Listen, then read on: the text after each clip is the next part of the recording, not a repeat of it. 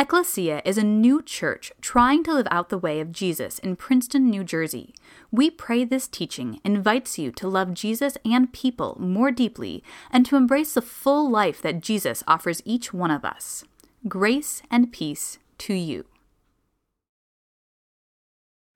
So it says in Daniel chapter 1, verse 1, if you have a Bible, you can open that up or you can open up another screen. It says, in the third year of the reign of King Jehoiakim of Judah, King Nebuchadnezzar of Babylon came to Jerusalem and he besieged it. The Lord let Jehoiakim fall into his power, as well as some of the vassals of the house of God. And so when we meet Daniel in this story, what we find is that there is has been an unfolding of historical events. 587 BC, the city of Jerusalem was sieged by the Babylonians, and it was laid utterly to waste.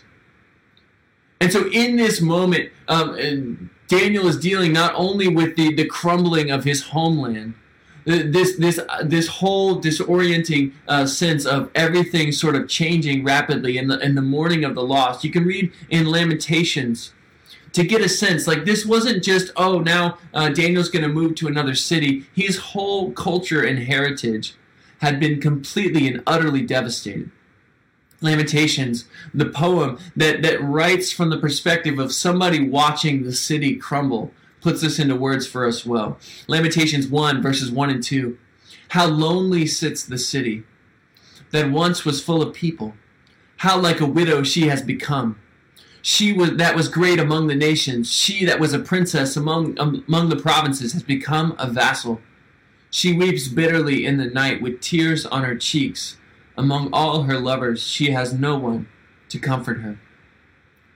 And friends, this morning, first of all, I just want to invite you to allow yourself to grieve. To allow yourself to grieve, whether you're a student and there were things that were on the horizon for you, things you were preparing for, spring productions or sports. Whether you're a parent and you're thinking about things that your kids are grieving, we're in a profound moment of societal grieving. And as we meet Daniel, there's this wrenching thing that's happening. Because Daniel has been taken from his homeland, and as we'll see in just a moment, he's been transported to Babylon. You see, this has been practiced by imperial powers kind of throughout the history of the world. But in order to fully make a conquered people subservient to them, oftentimes imperial powers like Babylon and like Persia historically would employ conquered peoples in their service. They would train them in their ways. And this is what we are going to see in the book of Daniel. Is that Daniel is going to be completely almost retrained. His brain, all of his fundamental operating systems are going to be wiped over. The disk is going to be formatted. And now Daniel is going to be made into a Babylonian. And so this morning, as you're thinking about the sense of loss that you may feel, the sense of despair that you may feel, would you just allow that to sit for a minute?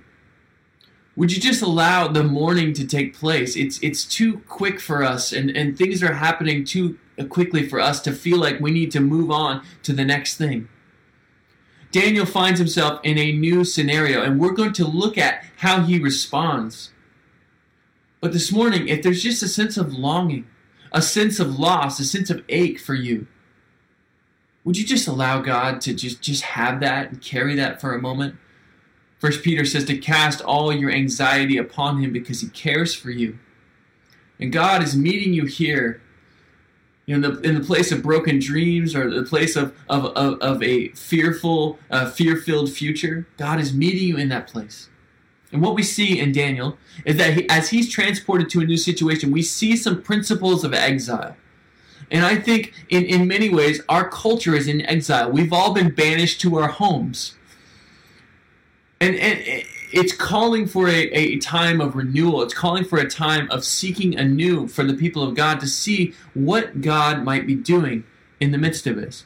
And so we're going to see some principles of exile from the book of Daniel. The first one that we see, and if you're following along on our liturgy there on our website, you can see the first point. Exile means new names and new roles. In Daniel chapter 1, there are 4 men listed who are transported from Jerusalem to Babylon to serve in the king's court. And it says that the Babylonians actually give each of them new names.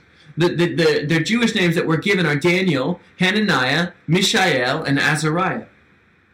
But the palace master gives them other names. Daniel he calls Belteshazzar, although we keep calling Daniel by his name. And then the sort of more famous trio here, Shadrach, Meshach, and Abednego.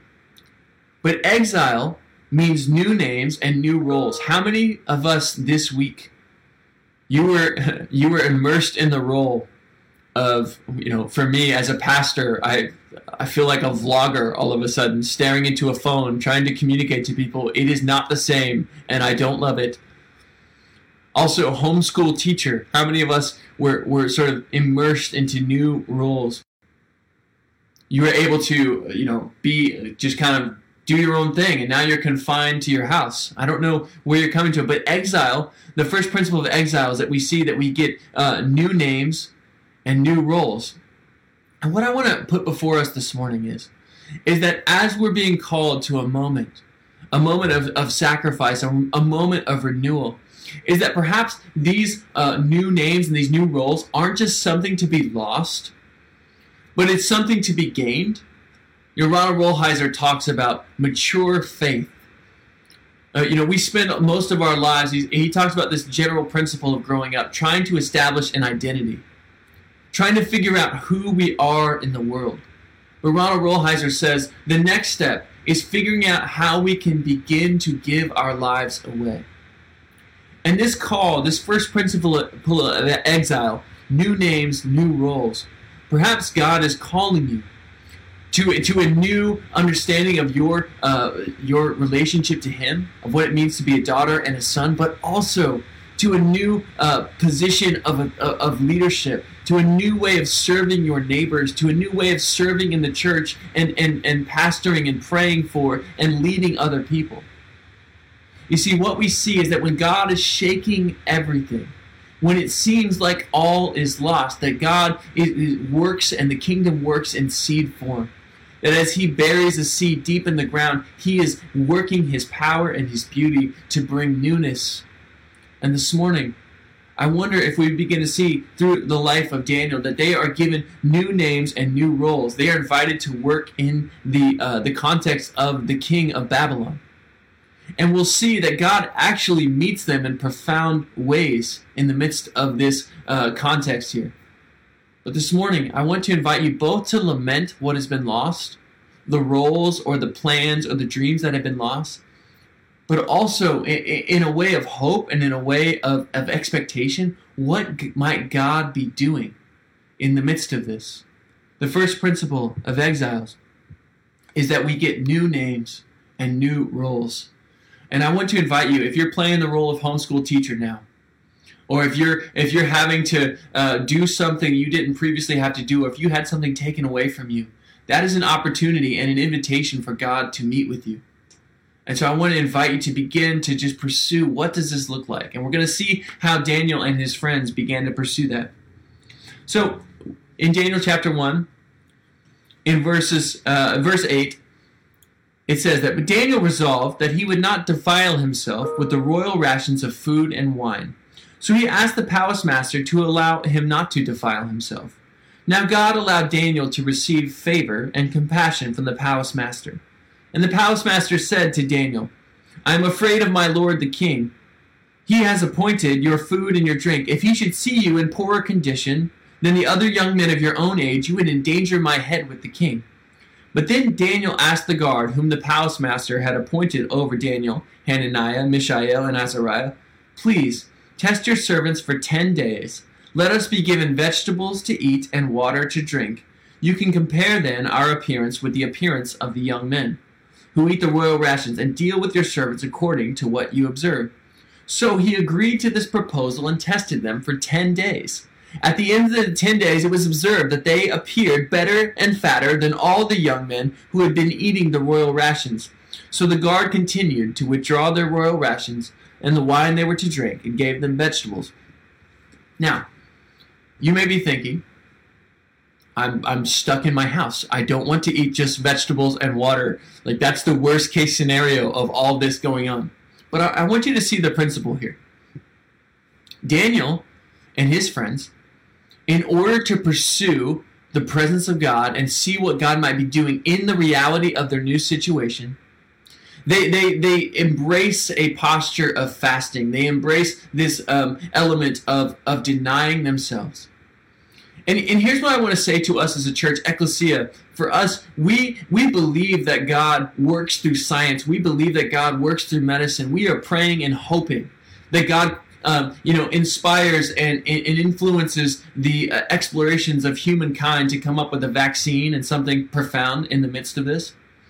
But more so, we believe that we receive our salvation from God himself. And so if salvation in this moment looks like healing, then we pursue God's presence. And what I want to suggest to you this morning is that perhaps pursuing God's presence means stripping away some of the other stuff, as we talked about last week. And so I want to encourage you over the next 10 days as a church community.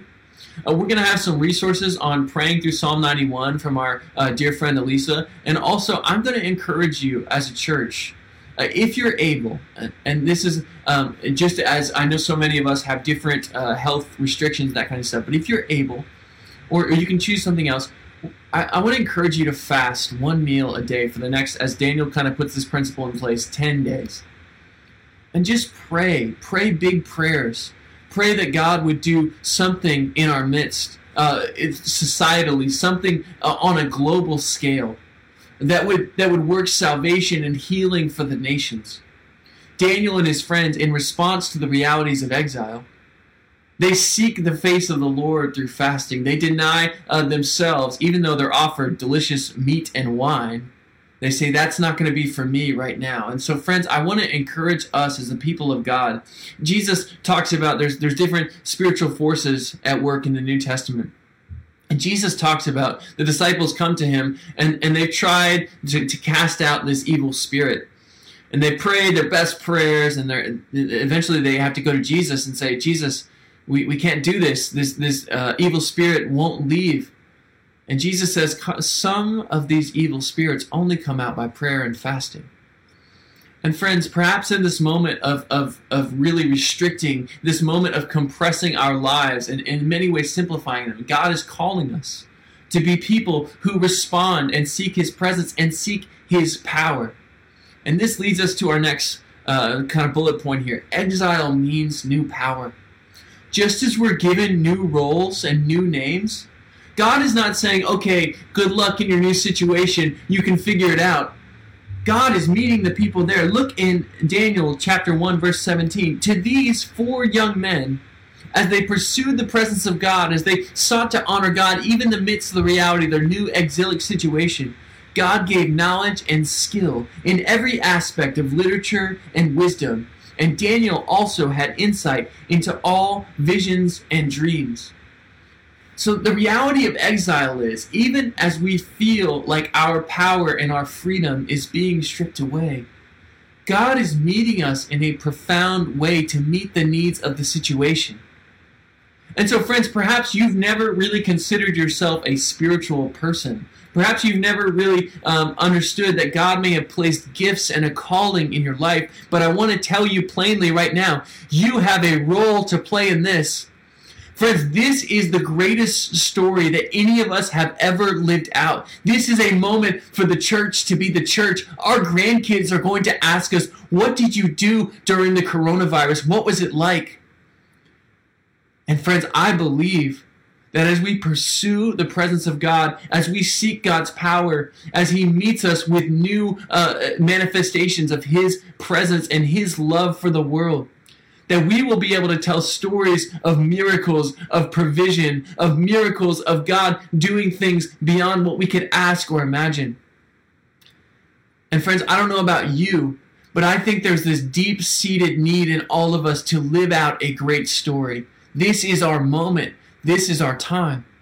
And so even as I know so many of us are just dealing with the weight of the daily events and just trying to get through the day, Daniel and his friends were in the same spot. Their whole city had been ravaged and completely laid waste. They had been transported to a new place, put in a kingdom. Their whole reality was they were trying to just mind wipe their culture and completely change them from being Jewish young men to being Babylonians. Can I just encourage you, even as you're dealing with the weight of sorrow, the weight of lost dreams, to see that there is a future and you have a part to play in it. I want to encourage you to pursue, and as we fast together as a church across the distance for 10 days, I think that God is going to begin to show us what He's doing in our lives and what He wants us to begin to foster in our neighborhoods and in our local spaces.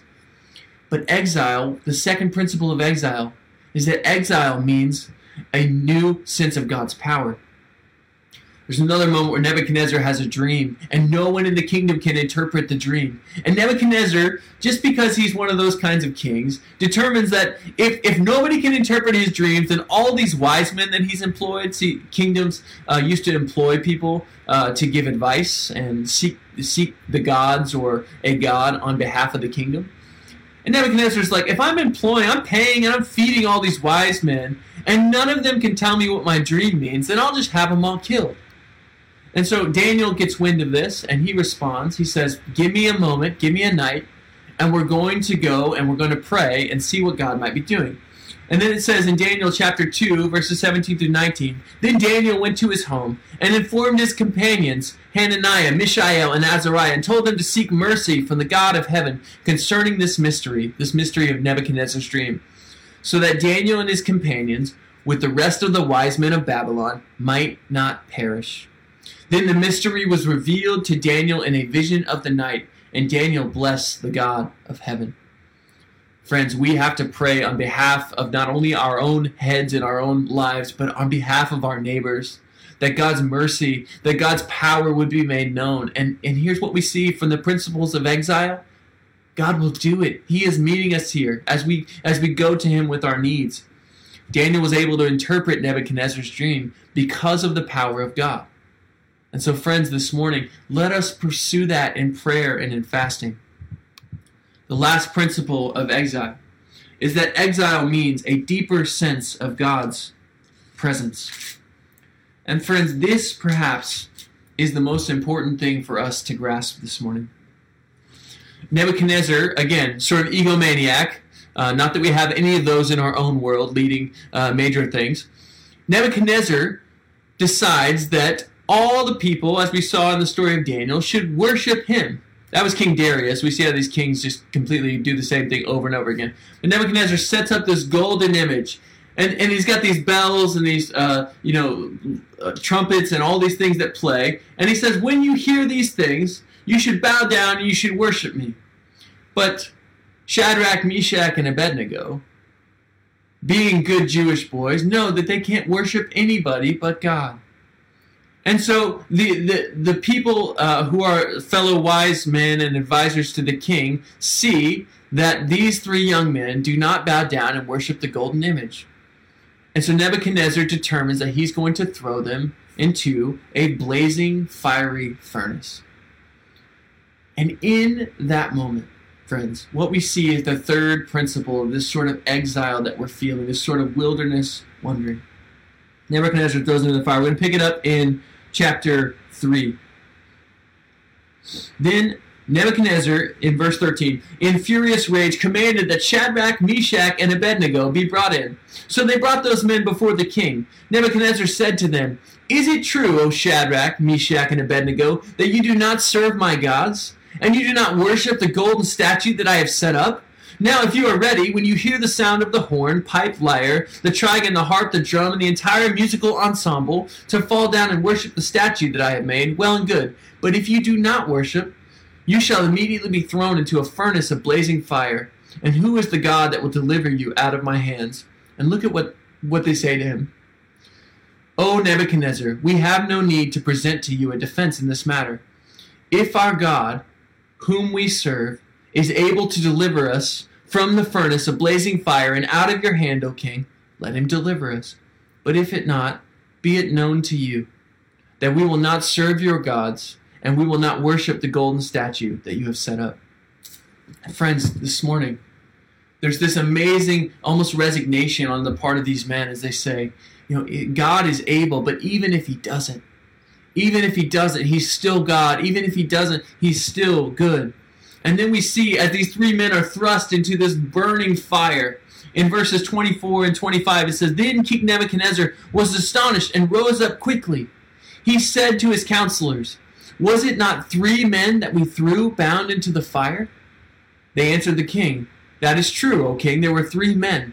And he replied, 'But I see 4 men, unbound, walking in the middle of the fire, and they are not hurt, and the 4th has the appearance of a god.'" Friends, we have been thrust into a fiery furnace. But what we see throughout the history of the story of the people of God is that God will never leave us, and that in fact, when we are in the hottest blazing furnace, is that God meets us there in profound ways.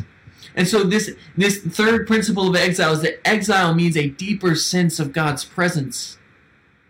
Exile means that the world can see that there is something beyond our understanding and our limitations that they can look at and say, wow, you have something beyond what I can kind of understand. And so friends, for us this morning, if you're feeling like you are in the furnace, you are in the fire, would you see that God is meeting you there? That he is coming to you himself. And as we see in the beautiful person of Jesus, as he comes to the earth, he takes the fire on our behalf. He takes the furnace, he turns up the fire to its hottest extent, and he shows us also that as he's willing to give his life for us, as he's willing to lay it down, that God doesn't just we're not set in furnaces just so that we might be burned up, but that God is doing a new thing, that out of that furnace comes a beautiful and precious life. And so friends, before us this morning, I just want to challenge you that even in the midst of these days, these uncertain and hard days, that God is doing a new thing.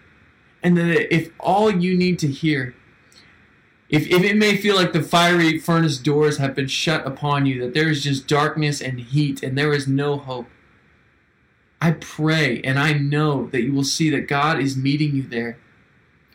And so would you just cry out to him, I need you this morning. Would you just say, Lord, save us. Lord, do something beyond my own imaginations, my own sort of restrictions of what I put upon what you might be doing as God in our life. And so friends, this morning, we see these 3 principles of exile. Exile means new names and new roles, and so many of us felt that immediately. Maybe you lost a role, maybe you took on a role. Exile means new power. And ultimately, exile means a deeper sense of God's presence. The psalm that we read at the beginning of our time together, Psalm 23, even though we walk through the valley of the shadow of death, we don't have to be afraid, not because we are able, not because we are strong, but because God is with us. And so friends, this morning, I pray for you. If this is the first time in your life you've ever just said, God, I need you. I don't have a handle on the situation. Can I just invite you to just pray that prayer, just to say, Lord, come save us. Come near. I need to know that there is a hope beyond what I can see. Because if I'm looking at the spreadsheets or I'm looking at the future, all I see is doom.